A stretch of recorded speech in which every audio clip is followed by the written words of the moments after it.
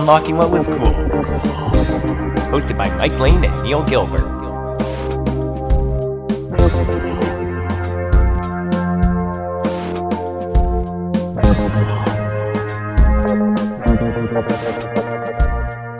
But anyway, Mike, it's time to debate the winners and losers of the format wars, which of course we're talking about fonts. So the bold, the underlined, the italics, heck, even the strike-throughs. Those strike-throughs don't get enough...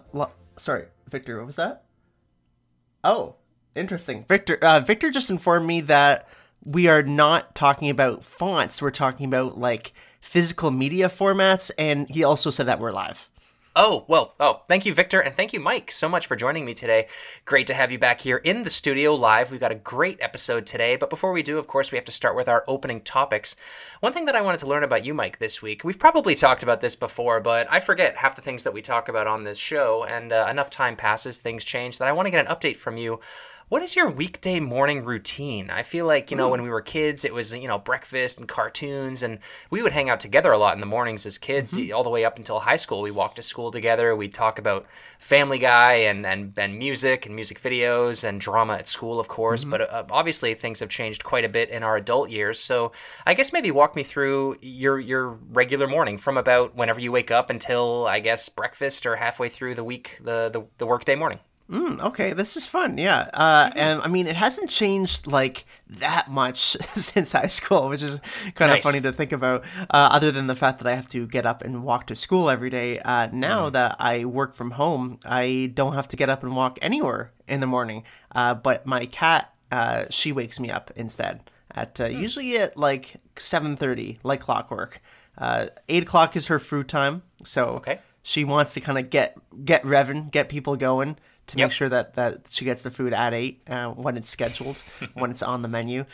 So she gets me up, go feed her, and then I usually just start work immediately. Like I just like sit down on my computer and see emails, the light stuff of my work, and I'll get some beverage, usually an orange juice, and then maybe like an hour or two in, then I start eating like cereal or whatever my breakfast is, which I really love now, because what I used to do when I had to get up and go to work or school, I used to have to shovel like all my stuff in, oatmeal or cereal or oranges or whatever I was eating. I'd shovel it all in the morning, even though I wasn't like super hungry, and I'd be like, oh God, I don't feel good now.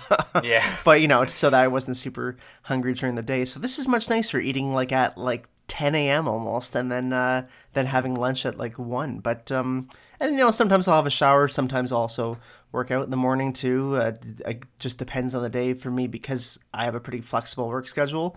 I could even be editing in the morning. I often like to edit in the morning. Edit this podcast, of course. But I do work with a team from Poland, so they're up at like basically my 3 a.m. So I will wake up usually with messages asking me to do stuff.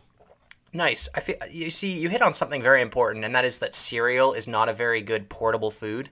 Nope. As much as like we call them cereal bars, like Nutri-Grain and Quaker bars and Nature Valley bars, but really they're just granola that's been packed down with honey and pressure to make diamonds or something, and they end up exploding when you try and eat them on the train. But like I guess I have seen people that say like they eat cereal out of like mugs, which I love that. Like eating it doesn't work on a Toronto subway, of course, but I feel like that we need to get on making cereal a bit more of a portable food, because I do know that I do have sympathy for you for cramming down breakfast way too early in the morning. It screws up your entire day. It does. If you eat breakfast at like 6 a.m., because then lunch is like 10 a.m. at that point, and who can live like that? But I have a bit of a different morning routine, a little bit. Not so much with the food. Of course, I like to eat breakfast too. More so with waking up via cat. I don't own a cat, obviously, so I get up usually on a weekday morning every day, 6 a.m. Nice bright and early, 6 a.m. for me. I like you. I do like to edit this podcast in the morning, or I'm doing research for the podcast, or just reading in general. I try and do something educational before I start the day. Usually I do that for the first 45 minutes to an hour or so. There's usually a shower thrown in there at some point. Like to shower right away. And then around 7 o'clock, I don't work from home, so I do drive out to my job. But on the way to work, I like to lift weights, so I go to the gym. before work every day now. Sorry, just imagine you on the literally on the way to work. Oh yeah, just on the 401, just doing some shoulder presses. I have a convertible now, so I can push weights out of the top. Damn, that'd be sick in traffic. Like that's a good use of time. You got to capitalize on that. We have terrible traffic here in Toronto, but no, I do go to an actual gym. Lift some weights there. I've been lifting weights for like 10 years, so hard to stop that habit. I'm glad to be doing it before work again, which is nice. So that goes from like 7:30 to 8:30, and after I have about a half an hour after the gym to get changed, eat some breakfast. Usually it's oatmeal or something. Mm-hmm. I like to pack some oatmeal with my protein powder, of course. I'm a complete gym bro, so I got my protein powder and my banana and my oatmeal and everything like that. And then 9 a.m. comes around and I start work, and that's basically the end of my morning routine. The only thing I guess that could extend it would be that I have a massive Yeti mug. It holds like a liter of tea. So I'll make that at like 7 o'clock in the morning, and that holds me until about 11, I guess. So I've got hot tea all morning, which is nice. I need to have tea throughout the day. I pretty much drink tea all day. That's like my vice. I like having some tea in the morning too. Not every day. It's a depending kind of thing on how cold it is outside too, how I'm feeling today. If my throat's a little itchy, I want to have some tea to soothe it. But yeah, my mornings, like my before 11 a.m. Neil, which I know is definitely a black box to you, is really just kind of going online and answering stupid questions is usually what I end up having to do, like most people in most jobs, unfortunately, and having a nice breakfast, and that's really what you need to know. That's the TLDR of my morning routine. Nice. I like it. Nothing too exotic. I like that. You're not like one of these bullet journalers or something like that. You don't do an hour of meditating. Not yet, anyway. Maybe someday. I feel like that would actually help me. I would enjoy. I should do that while I'm answering stupid questions, or maybe like right before, or maybe right after. I might need the meditation right after.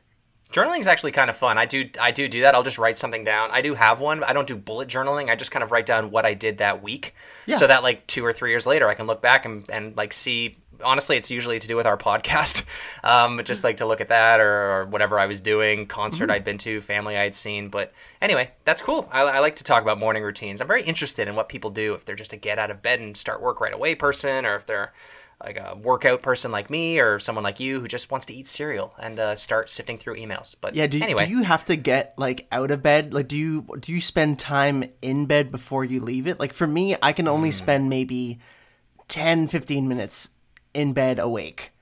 Oh yeah, I have to like actually leave the bed. I hear what you're saying. I am out of bed as soon as the alarm goes off. I've been waking up to the same acoustic guitar sound on my iPod Touch since grade 11. So we know which one it is. Yeah. Oh, if I hear that sound in public, I feel like I'm waking up from a bad dream. Like it's just in my brain, man. It's been like 12, 14 years of that. So yeah, no. As soon as that goes off, I click off the alarm and I'm out of bed within about 10 seconds. On the weekends, it's a little bit different. I might lie in bed for 5 or 10 minutes, but I'm usually starving and/or have to really go to the bathroom. So with those two things in combination, I just have to get out of bed right away. So fair. I wish I could lie in bed. It looks great, but I can't get on it. I don't know what it is. Looks like a great time. Looks like something I could get into someday. But anyway, Mike, I have a new segment that I wanted to try out on our new podcast, and that is the last episode of every month. I wanted to try and do like a in review or a look back on the month that we just finished 20 years ago. So basically, we're just finishing March of 2023. So I wanted to kind of hit a couple of big things that happened in March of 2003. And we'll try and do this every month. So in about a month from now, we'll do what April was like in 2003 and so on. And then next year, we'll be moving on to 2004. Does that sound like a segment you'd be into? Yes, I would love that. And maybe Sweet. We can even get Victor to make a jingle here for saying 2003 was cool. Nice. We're really putting Victor to work today. He's really earning that paycheck. Anyways, March 2003, we had a couple of nice movies come to the theaters. We had The Core, Kangaroo Jack, Cat in the Hat starring Mike Myers, X-Men 2, and Agent Cody Banks. How do you feel about that lineup of movies, Mike? Some of them are good. I saw Kangaroo Jack in theaters when it came out. I saw it March 2003. I don't think I saw it with you. Or maybe I did. I don't know. I honestly don't remember. When you're a kid, you really don't pay attention to who you saw things with that much. You're just going to see some funny things on a screen. I've never seen Kangaroo Jack since. All I associated with is obviously the kangaroo. Yep. Sheryl Crow's "Want to Soak Up the Sun" plays in that movie. Yep. And that's about it. And I'm sure it would probably be terrible if I watched it today. So I'm just gonna like leave it in my rearview mirror. But speaking of terrible, Cat in the Hat is like I also saw that in theaters, I think. Or maybe when it just came out, like to DVD, VHS, whatever, right after that. And that freaked me out. That's a scary movie for a kid. It's a good one. It's got Dakota Fanning in there. Alec Baldwin is in it. It's got a pretty decent cast. I had very high hopes for Cat in the Hat just because the live action Grinch movie is one of my favorite movies of all time with Jim Carrey. So the live action Dr. Seuss films were off to a really good start in the late 90s, early 2000s, and it did not carry on much with Cat in the Hat, unfortunately. That one kind of, I think, killed the Dr. Seuss train, and then they switched everything over to animated stuff with the Lorax, Horton Hears a Who. They Makes rebooted sense. the Grinch. Yeah, probably does make sense. That is objectively a pretty bad movie. I enjoyed it. I didn't see it in theaters like you did. I saw it on DVD. I think we still have it. My sister was obsessed with that movie, so we had it on all the time. It's just really weird. Like, it's a very strange really movie. Weird. Yeah. It's too bad because like the makeup for it was all right. Like Mike Myers, a very good actor at the time, hot off of Austin Powers and Shrek and Wayne's World and everything. That was really just the beginning of the end for him, unfortunately. But The Core, I remember seeing that one in grade 9 years later in like 2008, 2007, as part of our geography class for some strange reason. We did too. Yeah. Yeah, it was a really weird movie. It was a cool concept. I love those like catastrophe movies like Armageddon, Day After Tomorrow, a classic. I missed that genre. I feel like 2012 killed it, unfortunately. That was kind of the last one. But those apocalyptic movies are really cool. Moving on to games that came out in March of 2003, we had a pretty good, mostly Nintendo here, but we had a pretty good outing here with Wind Waker, Soul Calibur 2, and WarioWare on Game Boy Advance. Those were the three big games that I could find. Wind Waker, of course, being an absolute classic. Yeah, March 2003, of course. Look at or listen to our episode way back in 2021, I guess, when we did it, talking about Wind Waker. We did 2 episodes of it because it's such a great game. And I do remember when that came out. 2003 is very much a year that I remember a lot of things. And, you know, looking at albums too, Linkin Park's Meteora, which we'll be covering very soon. Yep. Stay tuned for that. Or if you're listening in the far future, let us know how it was. Evanescence, of course. That Evanescence was like really big for 1 year, and this was it. This was the year. Yep, not long, right around when Daredevil came out too, because they had that song. Yes. Is it "Wake Me Up"? Is that the name of the song? Is "Wake Me Up" in Daredevil, or is there other That's the title track. Yeah, that's the title track. Yeah. Yep. And then we had AFI Sing the Sorrow. A lot of really angry, sad songs. This was right, post 9/11. This was when like emo rock, hard rock was really big, like from like 2002 to maybe 2006. Like basically from now until like the Black Parade. I think of this being like the heyday. Yep. When these songs were like on the radio. Like imagine turning on the radio today and like an Evanescence song is like every morning, just hearing songs about dying every morning. Now it's really hip hop songs. But we also had Ringo Starr's album came out. Do you remember that album, Mike? You're a pretty big Ringo Starr fan. I don't know if I'd say I'm a Ringo Starr. You're the Beatles, I guess. I'm not sure if I'm big fan of Ringo Starr. Not sure if I'm remembering much of his stuff, but I do remember, of course, the U.S. going to war in Iraq. That was a big thing. And then American Idiot coming out the next year that really was all about that. In a lot of senses. And it was like, because we, obviously remember 9/11 and remember, things that were happening right after that. So it's interesting looking back like 20 years later on like the Iraq War, basically being like, I guess it was like basically the Vietnam of the time where like just went into this tangled mess. Nothing ever happened and still a mess. So. Yeah, it was so strange. I wanted to try and like make this segment about movies, games, albums, and then just world events. So mostly when you look back on world events from a long time ago, most of them are highlighting the bad things, unfortunately. So it was very depressing to go back and read all about the Iraq War, like you said. But also on March 12th, 2003, the World Health Organization issued a rare global alert about a mysterious severe respiratory disease, which would 2 weeks later be the SARS outbreak, which brought me back. I haven't thought about SARS in literally 20 years. Well, I mean, I thought about it when COVID first happened. I guess that's true. Yeah. Oh man, COVID was so much worse than SARS, but it was funny how big we thought SARS was, and then compared to COVID just a few years ago, how much bigger that was. So can't wait for 2043 to see what happens next. We'll have to stay tuned. And then on March 23rd, almost basically 20 years to the day of this episode, Nintendo stopped the production of the original Game Boy and the Game Boy Color worldwide. Damn. So that was the end of one of my favorite handheld consoles of all time. Hundreds of hours on that thing playing mostly Pokemon. I think most people our age can attest to that. But yeah, that was a cool little look back on March 2003. I look forward to looking back on April 2003 in about a month's time with you. Yeah, no, a good segment. I enjoy the 2003 Was Cool podcast. Maybe someday we'll only cover 2003 content. But Mike, we have our first ever Patreon elected topic episode of the month, which is really cool. We went we had our election on Patreon. The topics to vote for were The Matrix, Early Internet Experiences, Format Wars, Old School, the movie, and NHL Slapshot on Wii. And we have to announce the winner of our election, of course. But so I guess it's time that we start today's episode. What do you think?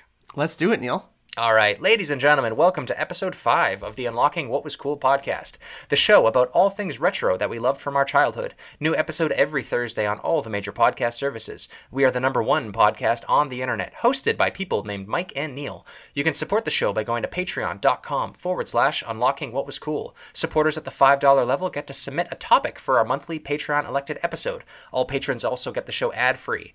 Last week, we talked about Roller Coaster Tycoon with friends of the pod Josh from Still Loading Podcast and Luigi from Chat of the Wild and Need for Speed Running. This week is our first ever Patreon elected topic, and the topic is from Jude on Patreon, which is Format Wars, the peak way to consume media. We're going to be discussing the various formats through the ages for games, music, and movies, and come to a consensus as to which one was superior format for each. We won't be counting digital or streaming for today. This is going to be a physical media debate only, so we're going to be talking about video game cartridges and discs and VHS tapes and DVDs and Blu-rays, and then with music we have albums and 8-track and CDs, which is really cool. Mike and I both love physical media. We're big collectors of all things music, movies, and games, obviously. So Mike, what comes to mind for you when you hear the words physical media and format with these things? Ooh, well, other than text and fonts, as we started the show off with. But before that, I would like to just give a shout out to everyone who submitted a topic for this week's episode and who voted on it. We really appreciate everyone over there at Patreon who did that. And also shout out to Jude, who wrote that lovely topic. I want to read verbatim what he actually wrote in his comment for that. That was the beginning, the nexus of this episode. Cool. He said, "Hope you enjoyed your break, and I'm glad you're back again. I think an interesting topic could be format wars, not just cartridge versus CD, but also DVD versus VHS or Blu-ray, CD versus cassette, and so on. There are lots of obscure types of mediums that fall in between generations, such as HD DVDs, Laserdiscs, GD-ROMs, 8-tracks, and of course the GameCube mini disc. Hope this makes the poll and can convince others." So there we go, and he did say it was niche. It is a niche topic, but we love niche topics here. Especially we did an entire podcast about the GameCube. All right, that's about as niche as you can go. And for physical media, what really comes to mind is, I guess just games and movies for the most part. Like for me, I do like to try and collect a little bit in terms of physical media, and I like to support physical media more than digital, especially when it's things that I really care about. Right. And I know it's a bit of a, obviously a dying medium in some senses, but it's interesting how it's very much in the collector's world. And of course, everyone we follow on Instagram and people who follow us, there's definitely that collector's mode out there for the demographic that we're kind of going towards. So this episode does make sense for that, of course. But yeah, for me, it's physical media, just my preferred way. I love having my vinyls as well. My no cassettes, but I still have my CDs. I feel like in 20 years' time, CDs will be a really big thing that, if I have kids, they're going to be like, oh my God, I got my dad's CDs, So there's something I never liked. I don't love throwing them out unless they're really crappy jewel case ones that are all smashed, which most of my jewel case CDs are. But yeah. What about you, Neil? What comes to mind for physical media? Yeah, when I think physical media and formats in general, I instantly think of browsing, like physically going into stores, into record stores, into HMVs, and we have Sunrise Records around here. I love, even today, like going into those stores. It's really fun. I know that they definitely went away quite a bit in the late 2010s, but I feel like there's a huge resurgence thanks to the massive popularity comeback of vinyl records. A lot of these stores have found second life. So when I think of formats and physical media, I really think of going into these stores, walking through every aisle, sifting through the records and the CDs, looking to see, as a kid, constantly checking the pop punk and the skate punk albums to see what Green Day and Bad Religion and NoFX albums I could find, or CDs I could find, because I didn't buy vinyl back in the day. I bought CDs because that was our generation. But also, I talked a little bit about this last week when we were talking about introducing this episode, is that Mike, you and I, we both grew up in the time when all of these formats were available basically at the same time. It felt like we were in just the center of that Venn diagram, which Jude mentioned this being a very niche topic. I don't think this is niche at all. Like, everybody that we knew, every adult, every kid, every teenager had a collection of movies and CDs and video games and like shelves of these things. So it's very niche, I think, to nerd out about it as much as you and I do. Sure. But these things are all such a huge part of people's lives. Less so now with, like I said, with streaming and downloads. It's killed it a little bit. But I think that there is a collector mentality for most people to want to feel like that they own what they buy. And you don't get that with Netflix and with Spotify. So I think everybody has an innate reflex, or it's in their nature to want to own what they buy and want to collect and want to show people, like show your kids your vinyl records and your CDs and show them the movies that you grew up with, as opposed to just browsing Netflix. So that's really what comes to mind when I think physical media. And with today's episode, I think it's going to be a lot of fun to look back at each category from movies, music, and video games. So with that, I think maybe we can probably start off with the topic that you and I are both most comfortable talking about on the show, and that's video games. And the classic, I guess, war here that we're going to be talking about today is cartridges versus discs. And cartridges were really founded in 1976. It goes back quite a long way. To the Fairchild Channel F. That's the first video game console to ever feature games on interchangeable cartridges, which was a big deal at the time, because for the most part, when PCs were made, the games were on the machine. You had to buy a different machine for an arcade cabinet or a PC if you wanted to play different games. So the ability to change cartridges from one to another was a huge deal. Do you have a memory, Mike, of the first cartridge system or game that you ever bought or received as a gift? Oh, well, I mean, I technically never, because for me, I never owned an N64 or SNES or NES. So my first memory of them is definitely an SNES and playing on that. I remember, blowing the cartridge and everything to get it to work. And, that's something magical about cartridges, right? In that sense, like for CDs and DVDs and discs, like you really just have to like wipe them on your shirt to get the dust off. But with cartridges, it's the blow, which apparently blowing on it is actually bad for them because the moisture in your breath, I guess, can rust the little chips inside it. Who knows? But my first memory with them at all is the SNES and of course N64 after that, and always thinking they were really weird and like why, Well, I guess the Game Boys. Obviously those are cartridges. But for me, what comes to my mind for cartridges are the big ones, like not 3DS or Game Boy or any handheld ones or like SD cards, but big cartridges like the home a SNES. consoles. Yeah, NES, like a home SNES, console. N64, Genesis. Yeah. And for me, it was always strange because we grew up with obviously VHS, but we also knew CDs very well, new DVDs, CD changers, of course, having all these CDs in them at one time. That was something I never really understood. Like, why is this cartridge? Why isn't it just a disc of some sort? Everything seems to be moving to discs, and of course, it ended up being that way. But yeah. No, that's cool. I love cartridge-based consoles. I think that we're going to talk about the pros and the cons and which one we think is better, I suppose, at the end of this. But the first console that I remember having as a kid that took cartridges I owned was the Game Boy Color. So Pokemon Yellow was the first one that I ever received as a gift, and then my brother got the N64, which we got with GoldenEye and Perfect Dark. So that was my first memory of owning a cartridge-based system. And then in high school and college, years later, that was when I really started to buy up my own cartridge games. So going to thrift stores and flea markets and actual video game stores that were reselling these things. And the main pros I think that I have with cartridge-based games is that they don't get scratched.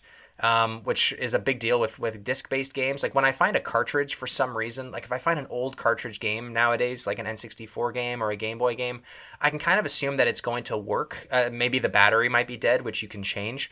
But for the most part, as long as the chips inside aren't rusted or destroyed, it's probably going to work. Whereas with a disc, the discs can get corrupted so easily. They get scratched. Even if they're not scratched, sometimes the discs just can't be read anymore by your console. So I do like that about cartridges. But you are right. Like if you blow into them, the moisture in your breath does rust them. So, but no one knew that back in the day. We were blowing in them nonstop to get them to work. For some reason, that worked. I don't know what it was, but you're supposed to use a Q-tip. A Q-tip. Yeah. It's funny because so for all these formats and all these format wars, the winner is always the one that is the most inexpensive to produce. That's basically how this goes every single time. The better medium doesn't necessarily always win. Almost actually never wins. But it's funny to think like Genesis, N64, SNES, like you were saying, so Nintendo, Sega, and then PlayStation and Sony comes along with discs. And Sony seems to be really the big dog on the playground for sure when it comes to format wars. They seem to be in the mix of all of them. Like Sony is always trying to fight to create their own proprietary stuff. Of course, BluRay. Later on, we'll talk about that. It's funny how the PS1 kind of comes in. It's like, look, discs. Check this out. Like, what do you think? And it was a pretty quick transition after that, right? Like everyone went to some sort of discs other than GameCube going for the mini discs, of course, but that was really only because of piracy is why GameCube or why Nintendo decided to do that, and also because Nintendo likes to be different, even with their rounded edges on their Wii U discs. Exactly. No, I mean Nintendo always is trying to stop piracy from happening, and that's what Sony has had issues with. Like with the PlayStation 1 that you're referring to, they were printing their discs on CD-ROMs, which were very cheap to manufacture. Nintendo's N64 cartridges were way more expensive for publishers to print on as opposed to the CDs, which are pennies to print on. Nintendo also limited the amount of cartridges that publishers could buy off of them too. So that was not the case with CDs. CDs and Blu-rays later on could be published way faster and in way higher quantities, which does give them the leg up over cartridges. It's hard to say because, like you said, I think there's so many factors that we can base formats on. But I guess if you're talking about accessibility and affordability and just the ability to trade and transport these things, discs are better. Not to say cartridges don't have their pros over discs. Like, for example, cartridges, you could save the data directly on the disc. You can't do that with discs, unfortunately. It always had to be saved to a memory card, which we've talked a ton about on the GameCube Was Cool podcast. Cartridges you could take with you everywhere and save your game and take the game to a friend's house and it would work. But for me, I would probably have to agree that discs are probably the superior format for video games. As much as I have much more of an attachment to memories with cartridge-based games, I think if I had to pick, the winner here would be discs. Discs certainly aren't the fun option, No. There's nothing unique about them, but like most of this kind of stuff, like it just makes sense, right? From a fiscal view, from a transportable view, like you said, but also just because everyone knows how a disc should work. Everyone knows it's like, I know how to put this in somewhere. I know how to take it out properly. Right. Cartridges are always a finicky thing, like you were saying earlier too, right? So discs, cartridges. But hey, we did get cartridges back a little bit with the Switch. So that was kind of an interesting move when Nintendo decided to make their own brand of really just SD card size cartridges for the Switch. I thought that was really interesting, but makes sense for portability. So I think now we are actually moving, well, not now, we have already moved away from the idea of discs a lot. And I think whatever next console we may get from PlayStation or Xbox, we might not even see discs anymore. We might see a whole different brand of things. So for portability, right? And obviously just the online digital world. So who knows what the future holds, Neil? Yeah, who knows? I mean, Nintendo never went away from cartridges, like with the DS, the 3DS, and now the Switch. They've always been these. They're not the cartridge that we think of with NES and SNES and N64, but they are technically. They're not discs, that's for sure. But I don't claim to know how the Blu-ray discs work on PS5 and Xbox and PS4 and everything. But I think.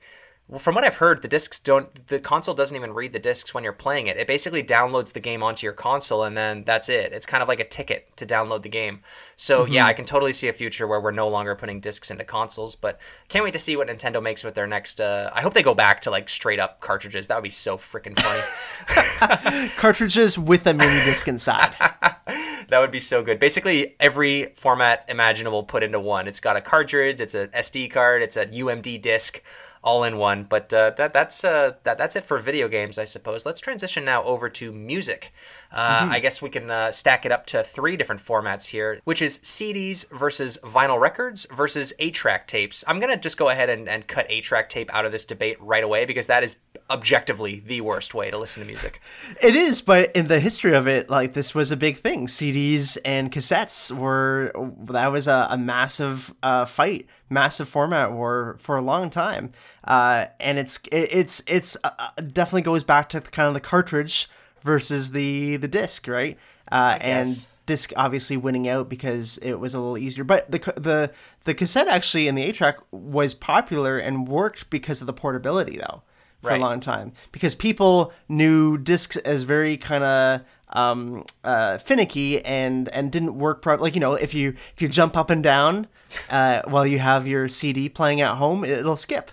Or like something will happen to it. And that's why a lot of these Walkmans at the time, there was no CD Walkmans. It wasn't until I think the early 90s that we first got really CD Walkmans, or even mid 90s. For all the 80s and some of the early 90s, it was all cassette and 8-track portable Walkmans. Yeah, did your family ever have a cassette tape player in the car? Do you remember that? Of course. Yeah. That was the thing too. Most cars didn't have CD players. Right. Most cars had cassette players. And so we had a bunch of cassettes in the car, and a lot of cars even had, I'm not sure if any car that you remember had this, but some cars built in had cassette holders in them, in the glove compartment. And I remember our Ford Contour, I think it was, had it was the old Toyota Camry had a cassette holder cool built into the car, and it was because that was the time, I guess. But yeah, I actually just kind of remember that now.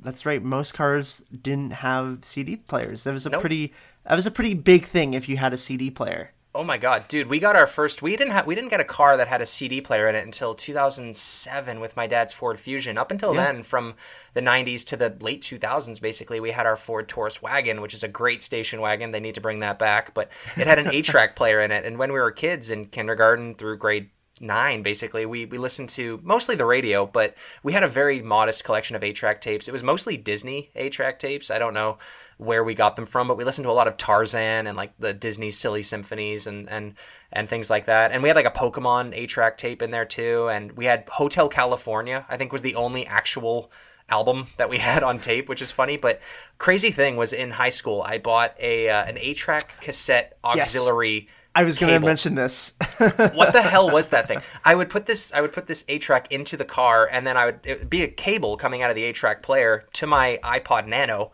that would then play the songs through the car stereo, the car speakers, which it's definitely long gone. I threw that out, but that piece of tech would be really cool to have today because it's useless now. But I remember having that. That was the only way I could hook up my iPod to the car. Oh, dude, I was so excited when we finally got a car that had an auxiliary cable port. It was bad. It was crazy how long it took for a lot of cars to get that aux port. But yeah, I vividly remember. I couldn't remember at first if it was you or someone else who had that, because I was going to mention that was the thing, and I was like, right, it was so you bad. who had it. It was so bad. It was so like silly. I can't believe that even existed. But yeah, very cool. Very cool. Cassettes, of course, being very big and kind of come back now in a funny way. Obviously, vinyl really had a big resurgence. We can call it like 2010, 2011, around there, and has really just kept on going since then. Somehow, I know there's always the thing that people post where it's like vinyl has overtaken CD sales for the first time in like 30 years. So it's funny with that, but yeah, vinyl obviously had a big resurgence, and cassettes have had a little bit of resurgence. You see a lot of, especially indie bands, put a lot of their stuff on cassette, almost as a like almost as a joke, or not even joke, but like just like to have it, because cassettes are cool to like hold and see, and like the see how a band goes about transferring their artwork to like a little plastic thing like that. But of course, vinyls are the best because of the artwork, and because you really get to hold it and explore it. Like I remember as a kid getting CDs for Christmas, and I would read all the liner notes. You know, I would open up the manual, so to speak, and I'd go through and I'd read it all. I'd look at all the pictures. Because I really wanted to immerse myself in the whole experience of listening to this album, which is something we really don't get anymore. And that's something I really love about vinyls, is that you get that, but like times 12, right? Right. Like it's obviously so much bigger. You see the full kind of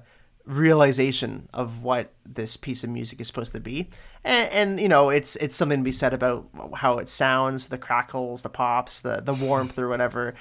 Nowadays there's not that huge of a difference for new vinyls. Most of them are digitally mastered anyways, just going onto the vinyl. Old vinyls, especially like jazz vinyls and stuff, and jazz records, they sound really, really cool with that format, compared to like cassette, which is like the lowest quality for listenership. But honestly, CDs, a lot of like CDs in the 90s, 2000s, and of course the first CD ever, Billy Joel's 52nd Street, sounds great on CD. It sounds really, really good.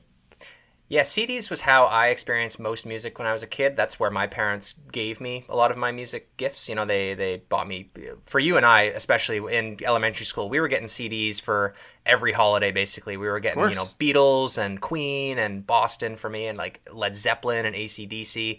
Yeah, I think my parents have the 52nd Street Billy Joel CD. My parents were a big greatest hits family. They bought a lot of the essentials, you know, that line of CDs. I actually really like those things. They're kind of cool. But like a lot of Bruce Springsteen and ELO, of course, Fleetwood Mac. We have all of those CDs that we listened to every night growing up at dinner time. My parents were really big on putting CDs on while we ate dinner. So that's how I experienced a lot of music from the age of basically 8 until I moved out of my parents' house. And even now with my fiance, we put on music every night for dinner, but it's through Spotify, through my Bluetooth speaker. But I like CDs a lot. I think that they're obviously a lot more portable than vinyl records. I had a Discman that I used in elementary school a lot. I walked to school with it. I had it in class, and we took it on field trips and everything, and that was really fun. I wasn't as big into vinyls, like just growing up, as much as my parents obviously were when they were younger. I think the first vinyl record that I bought was with you. I think it was the Kenny Loggins one that I bought. Yes. That's a great one. Back to Avalon. That's a terrific record. I bought that one from a record store in London for like $3. But it has my favorite Kenny Loggins song on it. But you're right. Like the quality of vinyl is quite a bit nicer than 8-track tapes and CDs. I think that the quality of them has it's usually just like whatever sound system you have, I think. Because like if you're playing it through like a crappy portable, you know, all-in-one record player, it's going to sound like ass for the most part. You have a really good record player set up in your condo. But last year was, I believe it was 2022 was the year that for the first time in 30 years, vinyl records had outsold CDs, which they didn't make a ton of money. I think it was maybe a few 100 million worldwide, maybe a few billion, if that, combined. I think a lot of that has to do with, honestly, when I was looking up YouTube videos for like the rise and fall and the rise again of vinyl, it seemed like a lot of credit was going to Taylor Swift. I think she's been printing, she comes out with like a record a year for the last few years, and she prints them all on vinyl, and she's got a very dedicated fan base, and they all buy her records, which it's cool. Like it's nice to see. It would be nice to see other bands kind of make that same statement on records, but it is nice to see like when we go to concerts. It's kind of cool actually. You go to like a merch table now, and you see their latest CD on vinyl record, CD, and 8-track tape. It's funny. The 8-track thing just boggles my mind because it is cool. Like it's nice to own it, but like I don't know anybody that owns a Walkman anymore or an 8-track. You know, a boombox was really big in the 80s and 90s. Yeah. Everyone had a boombox in their bedroom, but I have not bought an 8-track tape in, I don't think ever. I guess ever. But anyway, I guess when it comes down to the three main formats of music, My favorite one is CDs, just because it is portable, it's cheaper to manufacture, and you can store them. Like, storing vinyl records is a pain in the ass. But if you want to talk about just the ultimate way to own music, the best quality, the coolest artwork, vinyls is the way to go. It's such a funny story, right? Because like for most of these format wars, like one dies out, like one is dead, and like kind of remembered in memorialized almost, but usually is just forgotten. And here we have vinyl being replaced in the 80s and 90s, and then 2000s, of course, by cassettes and then CDs.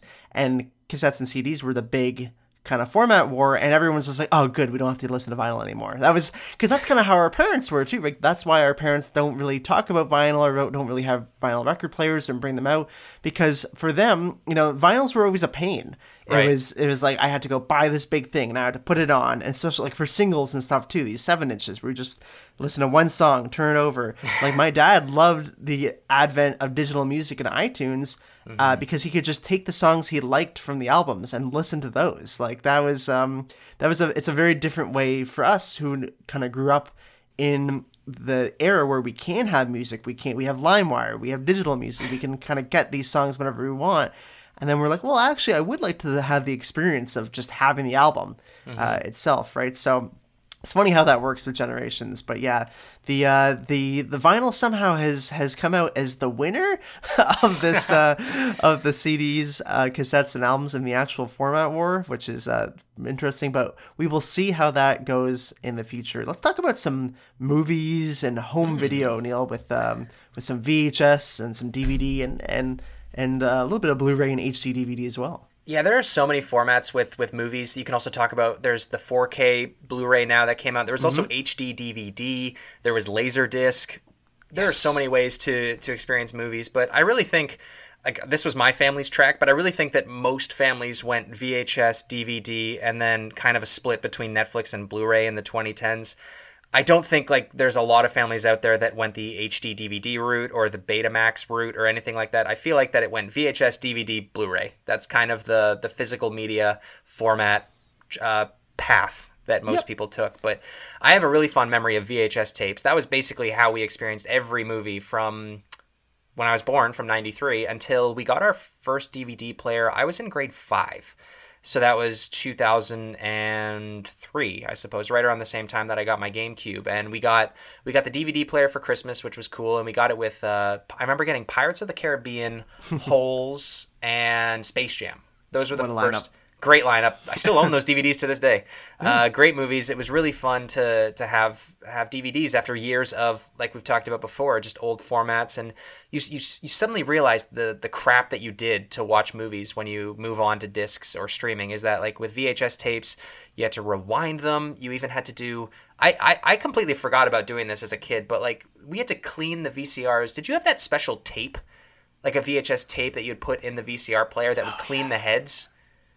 Yes, I think later on I did. I don't remember it that much. All I remember is when we got a rewinder. That was that was a big moment, and that was I think we're pretty fancy for having a rewinder instead of having to actually rewind it all the way. But see, that's another thing with VHS is in terms of vinyls, right?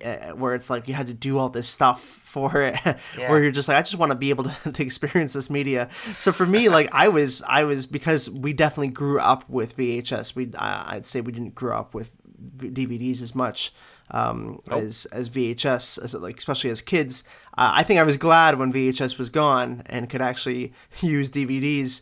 But I personally never really got or never really experienced the VHS versus Beta, which is usually cited as like the biggest format war and like the dirtiest. You know, there was a lot of fight between the two, and everyone kind of says that Betamax was actually the better format. And the technology of it really propelled Blu-rays and stuff like that in the future.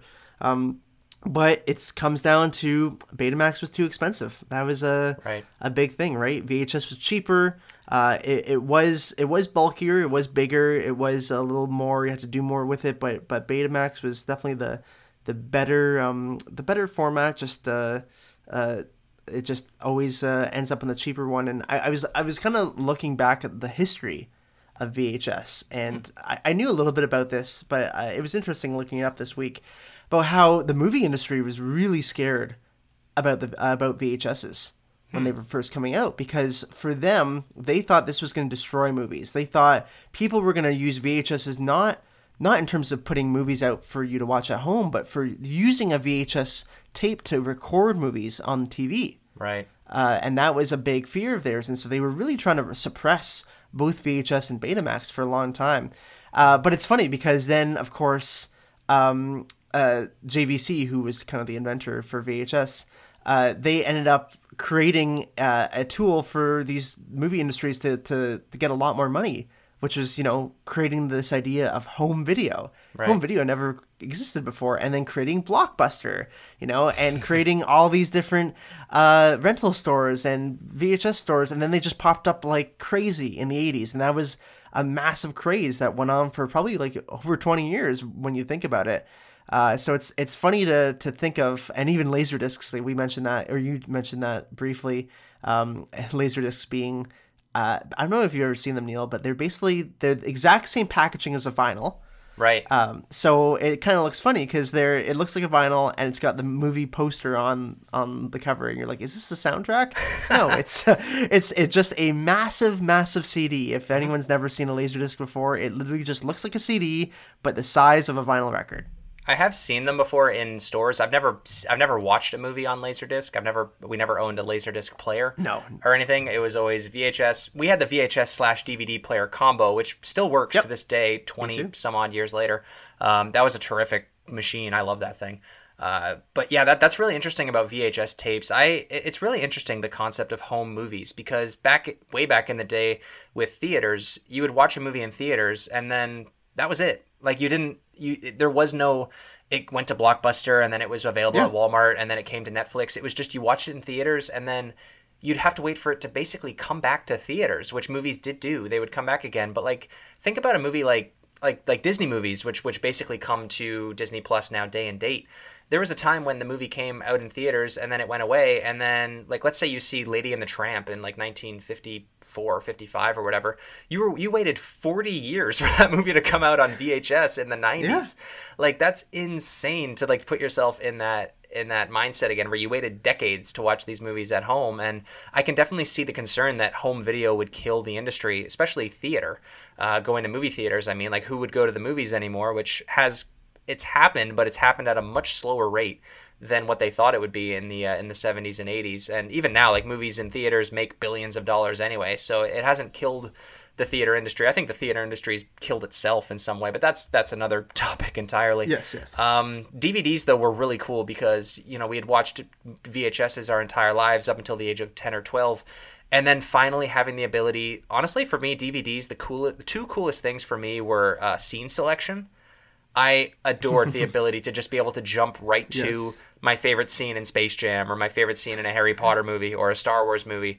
I thought that was the coolest thing ever. Just the DVD menu itself was really cool in the early 2000s. I love that. Yeah. And then the ability to watch bonus features for movies. You could watch interviews with the actors. You could watch bloopers and deleted scenes and director commentary. I loved all the extra stuff that came with the movies that we've basically gotten away from, which is really interesting with streaming, is now you just watch the movie and then that's it. If you want to get extra content, you have to go over to YouTube to watch interviews, or you go over to Twitter to find out more about the actor, or you go over to whatever TikTok to see bloopers or something. Like, it's so segmented and dispersed among so many different things. It was nice to live in this time where everything you wanted to know about this movie was basically in that disc, and like a movie magazine or something, and then that was it. DVDs were really cool, and it took us a long time to transition to Blu-ray from DVD. As a family, we never really got the same collection of Blu-ray discs. Like, we had cases of VHS tapes, especially the poofy Disney cases, which are absolutely iconic. I love those Disney poofy cases. The white cases, yeah. When you open them, it's so good. Of course, we had the regular cardboard slip cases, whatever you call those ones. Those ones were the classic ones that just so covered much plastic on the Disney ones. Oh my God, such a waste. Terrible when you go back to think about it. And then we had shelves, racks of DVDs that we'd buy because DVDs were a lot cheaper than VHS. You mentioned Betamax being more expensive than VHS. VHSs weren't cheap right away either. No. Like you go back and look at old prices of like the Star Wars VHS tapes, and some of them were over 50, 70, 80 bucks. Like they were not cheap at all. DVDs were a lot more affordable for families, so we just amassed a huge collection. But I think we only own definitely less than 30 Blu-rays as a family, not many at all. And Blu-rays came out in 2006, so not too long after DVDs, but obviously like it didn't do enough new things compared to DVDs other than a cleaner picture, and it could be played on my PlayStation 3. I really didn't see the point in spending the extra sometimes $15 to get the Blu-ray over the DVD. But now I feel like if I'm going to buy movies, like it has to be on Blu-ray because it's got the best sound, it's got the best picture, it's got the, I love the Blu-ray case, actually. I think I'm a big fan of that, tight, small blue, looks like a PS4 case. But where do you come down on Blu-rays, Mike? I don't think I've heard you talk much about them in the 20 years that we've known each other. Well, it's funny, and I just got a memory unlocked when you were talking there about watching because I owned and I still own the original trilogy Star Wars, not the VHS ones. You have those ones. Yep. But the gold box. A lot of people I think have it. It's a gold box with the kind of cover embossed on it and Darth Vader's head on the other side. Definitely one that you see at a lot of stores, and it's the widescreen edition, I think, because there's also the silver box, which is the full screen edition. That's another format war in a sense too, widescreen, full screen. But so I own that one, and I remember when we got it. I think my mom got it for me for Christmas in 2004, 2005, whenever it came out. And that was one of the first times we had really seen that kind of quality for a movie that we already know on TV with a DVD player. And I remember us watching it on like a couple days after Christmas with my extended family, watching Return of the Jedi. And just being like, oh my God, this is amazing. This looks so cool. Like this, we were all so hyped about it, and of course all of them having watched it in the 80s, right. And really probably not having watched it too much since then. It was really cool to see how that kind of version, that format really made such a difference for people. So yeah, that's a memory that was unlocked for me with DVDs. But for Blu-rays, I've mostly just bought my Blu-rays with something called the Criterion Collection, which is a physical media shop that I'm really supportive of. They also have a streaming service too that I love. And Criterion is actually the first ones to do those special features that you were talking about, Neil. That was the whole idea of why they made it, is to kind of have these interviews. And they first did it on Laserdisc. That was their first foray into that field in the mid-'80s, because Laserdiscs could hold a lot more than a VHS could. And so they would have all these special features on them. And so eventually, when they moved over to DVDs and then Blu-rays, and now just recently 4K Blu-rays, they've been pumping out some amazing content. And I also love the cases. I love the artwork for them because they get specific artists to do new posters and new front covers, which are really nice to see, so that there's not like 5 out of 5, like great movie or 90% of Rotten Tomatoes on that. It's just a really nice artistic cover for movies that I really love. Most of them I've seen, and some I haven't, and people get them for me. But Criterion is definitely the Blu-ray zone that I like to be in. I haven't bought an actual just standard Blu-ray in a long, long time, but I did definitely used to get them for Christmas a couple of times, but it was still mostly DVDs because people didn't really understand what Blu-rays were. And I never unfortunately got HD DVDs, Neil, but I do remember when that was a pretty big thing in I'd say maybe like 2006 to 2009. Was HD DVDs versus Blu-rays. Of course, Sony coming in hot here with their Blu-rays, and with their PS3 that cost like $800 in 2005, and no one knowing what it was for, what Blu-rays even were, and then HD DVDs, the name was way better because people knew right away what that was. And they had the brown or orange kind of case, and then Blu-ray, of course, is the blue one. And now there's HD Blu-ray that I think it's silver. It's like a silver Yeah, case. the 4K is like black and silver. That's the one. Yeah. Yeah. So yeah, HD DVDs.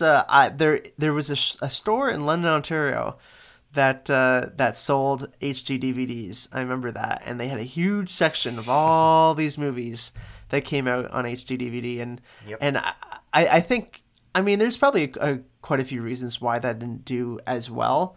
I think probably one of the biggest reasons was that both formats didn't do very well when they first came out, and Sony, just because they had the PS3 and they had the console, to kind of support Blu-rays, and they had also just like the clout behind them for so many years of creating this technology, that they were able to win. But yeah, it's kind of interesting. I'm not sure if HD DVD was even better at all than Blu-ray, or basically the exact same.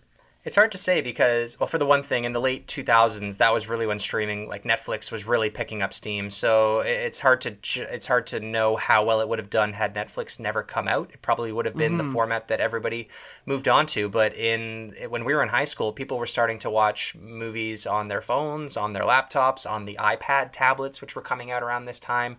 The iPhone was out in 2007, and it was becoming way more accessible in 2009 and 2010. So it was an interesting time to watch kind of the death of these physical formats. And even though they kept coming out with new formats, it was always just people would revert to the easiest method of consuming content. And it's funny because you mentioned HD DVDs. I remember for a while they had a trailer for HD DVDs before the movie started, which was hilarious because you'd rent Pirates of the Caribbean 3, and there'd be this ad for HD DVDs, and it would show you a DVD, the picture of what a DVD looks like, and then a picture of what the HD DVD looks like.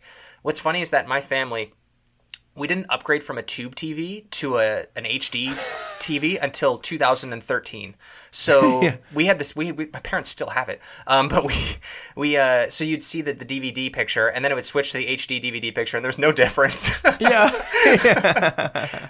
is really. Eventually, I had to get my own HD TV to play PS3 games and stuff because I just couldn't do it anymore. I played The Last of Us on that TV, and Dan, friend of the show, Dan Kerr, I remember him just being so disappointed in me that I didn't play The Last of Us in HD.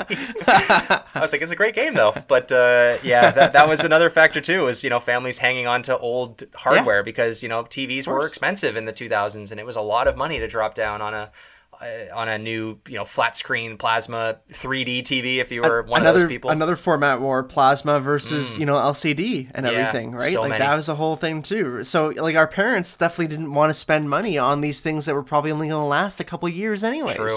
Yeah. There's that whole scene in The 40-Year-Old Virgin where Steve Carell is selling the VHS player. And he's like, yeah, you don't want that. Like, here's the DVD player, but like, that's going to be obsolete in a couple of years anyways. You might as well just get the combo, which is so funny. I love that scene because I'm like, yeah, that is what everyone did. Yeah, that's 40-Year-Old Virgin. We got to cover that movie on this podcast at some point. That's terrific. But I think when it comes down to, boiling it down to the best format for a movie, you kind of have to go with either Blu-ray or DVD, depending on where your soft spot is. But I guess objectively it would have to be Blu-ray just because the picture is better. Especially these days, they're not very different in price, and for the most part, Blu-rays come with all that bonus content anyway. So that's where I would go with. Would you agree with Blu-ray, or would you be more leaning towards DVD? Oh, definitely Blu-ray. And then, nowadays, I like to try and, if I buy new Criterions, I'm looking for them for the 4K mode as well, because I now own a PS5, which can play 4K Blu-rays. So nice. I when I buy them, I like to try and get them in 4K because there is a difference, of course. Like you do feel it, you do see it, especially on some of these restored movies that are older and that were made, with just film, not digital. It is really neat to see them super crisp. But VHS, there's a very much a nostalgia factor for us. There's something about all the little the VHS lines going through. It would be really weird to watch a VHS tape on a flat screen, though. That's something that I would not like that. That would be really, really weird. I've done it. It looks weird. It ends up just the picture. They end up putting the two black lines on the vertical side, so it ends up just being a box anyway. Yeah. I watched. I think the last VHS tape that I watched was Kindergarten Cop. starring Arnold Schwarzenegger. I bought it from Value Village because that was the only way I could watch it. It wasn't at the library. It wasn't on Netflix. I don't torrent movies. So I bought it on VHS, and I hooked up the VHS player to my HD TV, and I watched it there. It worked. It was fine. I don't really care too much about visual quality. I just want to see Arnold Schwarzenegger on screen, obviously. But so there you go. For the winners of all of the format wars here, we have discs for video games, we have vinyl records for music, and we have Blu-rays for movies. Those are the best formats for all of the physical media, as decided by Mike and Neil. Mike, before we close out this episode really quick, I wanted to do a little bit of a lightning round with you. And just because I was thinking about, while preparing for this episode, how many different tech, I guess, versions we've seen in the last 30 years, I wanted to quickly ask you basically an either-or question for 8 or 9 different tech things here. And wanted to get your opinion on them. So really quick, let's run through it. We have wired headphones versus Bluetooth headphones. Over-the-ear headphones or in-ear headphones? I'm going to go over-the-ear headphones, not earbuds. Okay, not earbuds. So over-the-ear headphones, definitely Bluetooth. Bluetooth, yeah, same here. Home phone or cell phone? I mean, there is something about a nice home phone with those nice buttons, but I mean, you gotta go with a cell phone, right? Like, you can't. Although a flip phone is I still miss the flip phone because there's nothing cooler than hanging up on a flip phone. Hanging up on a smartphone sucks. Oh yeah. Sometimes you don't even hang up right, and you're like, asshole, and then they they hear it. Yeah, cell phone is the superior one, I think. But tube TV versus HD TV.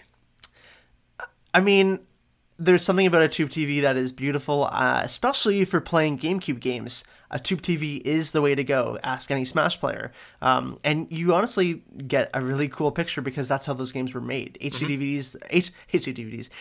TVs didn't exist at the time, right? So GameCube games are honestly best played on tube TVs. But man, have you ever tried to move a tube TV? Have you ever moved out of someone's house with a tube TV? It sucks. You got to go with it just flat screen. Flat screen HD TV for sure. iTunes or Spotify?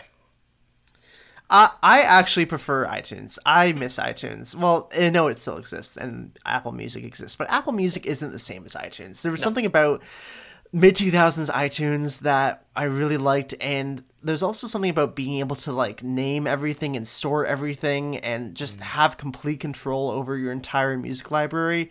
I definitely spent crazy amounts of time making sure that everything was filled in, for all my different songs that I got in my iTunes library, like a stupid amount of time, and I miss that. It was kind of cool to do to be able to kind of visually see everything. Where Spotify just is like everything all the time, and it's like Bo Burnham, everything all of the time. That's right.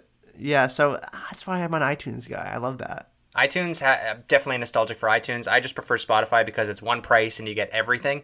I do wish that their cataloging features were as strong as iTunes, like the ability to sort things on Spotify. I don't feel is as strong.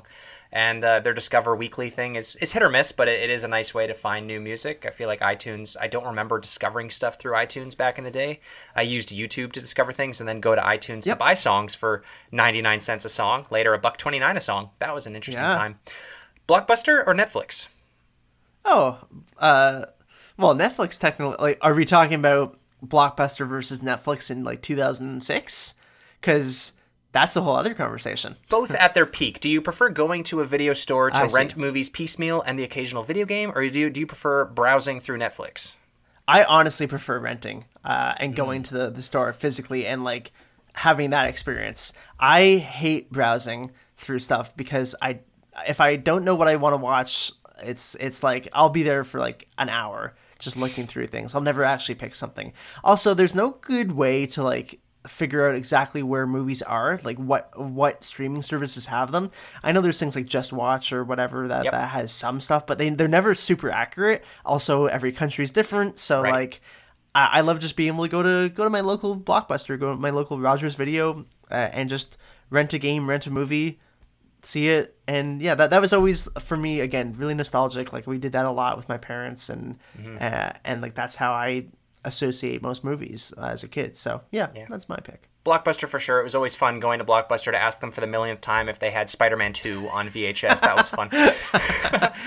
Buttons or touchscreen phones? Like a BlackBerry style phone or a flip phone with the buttons, or basically a smartphone? Okay, well, flip phone with the buttons suck. Yes. That is terrible. Although I get it. I obviously understand why. But those razors, the buttons being like 3 buttons basically, and you have to move to side to side. People out there are like nodding their heads right now, like, yes, but like I still managed to text people with it. Yep.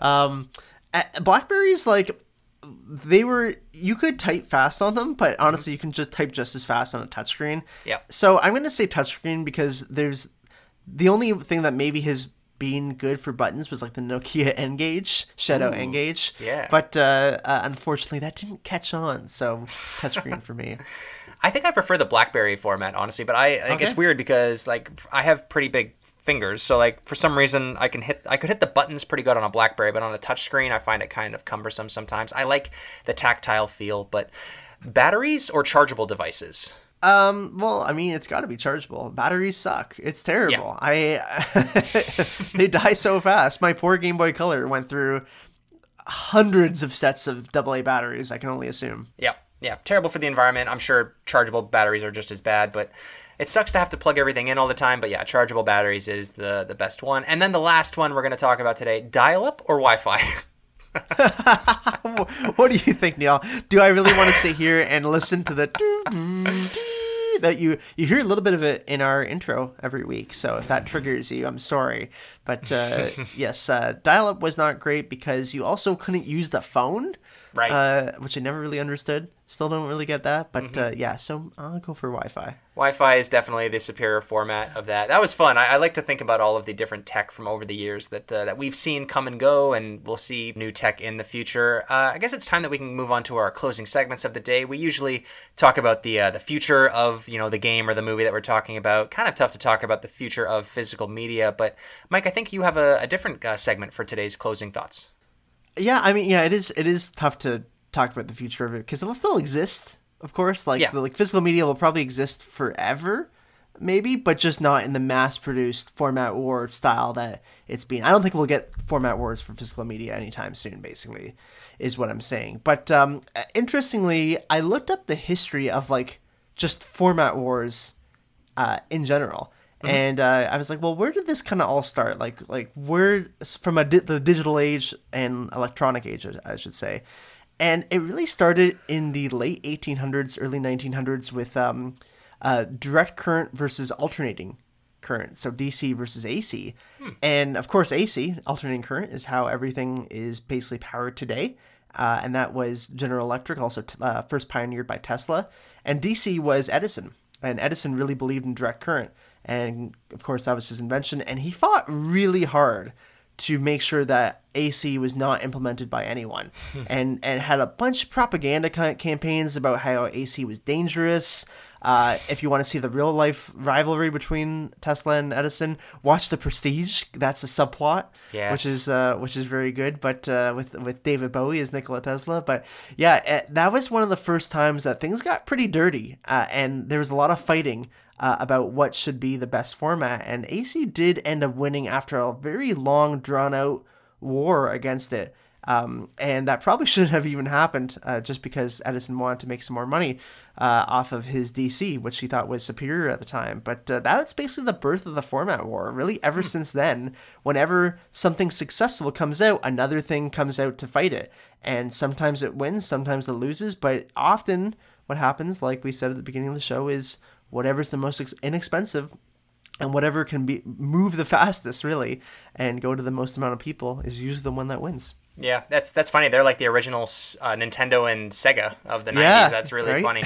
I love format wars. I love anything like that. Nintendo versus Sega, Coke versus Pepsi. It's really fun to watch. And as a consumer, we win because typically we win. We get better products and cheaper products and more abundancy, more choice. One of the few perks of capitalism, I suppose, is the competition between companies. But anyway, that was a really fun episode. I love talking about this stuff. Great Patreon elected topic. Really excited for the April Patreon topic, which will be coming up in a month. So patrons, please stay tuned for that. The election will be going up very soon. And if you want to support us on Patreon, you can go on over there and flip us a few topic ideas. We'd love to put them up in the election. But until then, Mike, why don't you let listeners know what they can expect next week on episode 6 of the Unlocking What Was Cool podcast?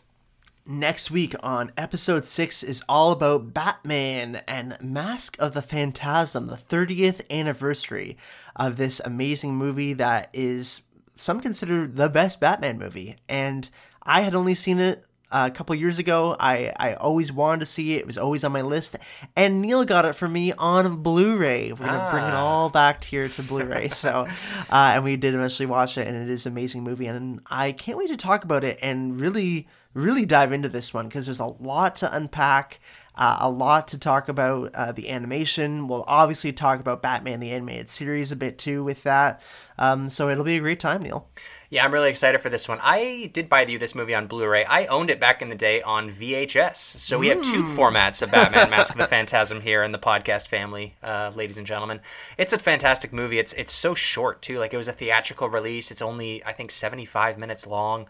But, man, it's a tight 75 minutes. It's so good. One of the best Batman stories ever told. I love the box art of that film. Very iconic. Of course, we're going to be talking about Kevin Conroy and Mark Hamill are both in that movie. And, like you mentioned, the animated series and the animation style around it. So it's going to be a ton of fun to talk about that movie with you, Mike, and I'm really looking forward to it. But until then, ladies and gentlemen, thank you so much for listening to episode 5 of the Unlocking What Was Cool podcast. New episode every Thursday on all the major podcast services. Leave us a rating and a review so we can make the show better. You can support the show by going to patreon.com/Unlocking What Was Cool. All patrons get the show ad-free and a little early. Supporters at the $5 level get you the option to submit a topic and vote on our monthly election, just like this episode was. Follow us on Instagram and Facebook, and you can join the weekly conversation on our Discord channel. Share us with your friends and family. Tell your local HMV Mike says hi. Thank you so much for the support, and we will see you next week. See you later. Bye-bye. The Unlocking What Was Cool podcast is a recorded and produced show from Toronto, Canada, and hosted by Mike Lane and Neil Gilbert. Additional voices provided by Victor. Special thank you to our Patreon supporters: I Rebel, Dean Donian, Joey Sirico, White Wind Wolf L, Link, Marty Thompson, Double Ugly, Benito, AJ Olsen 11, Cube Dude, Bogus Lotus, and Jude. Her Majesty's Video. Most people don't know that. That's what that stands for. Nope, it does not. Does it not? It's his master's voice. Really? Okay, I feel like I need to look this up now. Hold on. Yeah, it's a painting of the dog looking into the gramophone. That's where it comes from. His master's... I feel like it was Her Majesty's Video at one point. That must have switched. Nope, 18, I think you got a Mandela. Since 1899, I am way behind. Yeah, so do you see the little picture of the dog with he's looking in the gramophone? I'm going. Let's go to the picture here. Oh yeah. That's a cool picture. I like that. Yeah, so that's where. So the original HMV in London has that on the storefront. It does. That'd make a good tattoo. Cool. Yeah.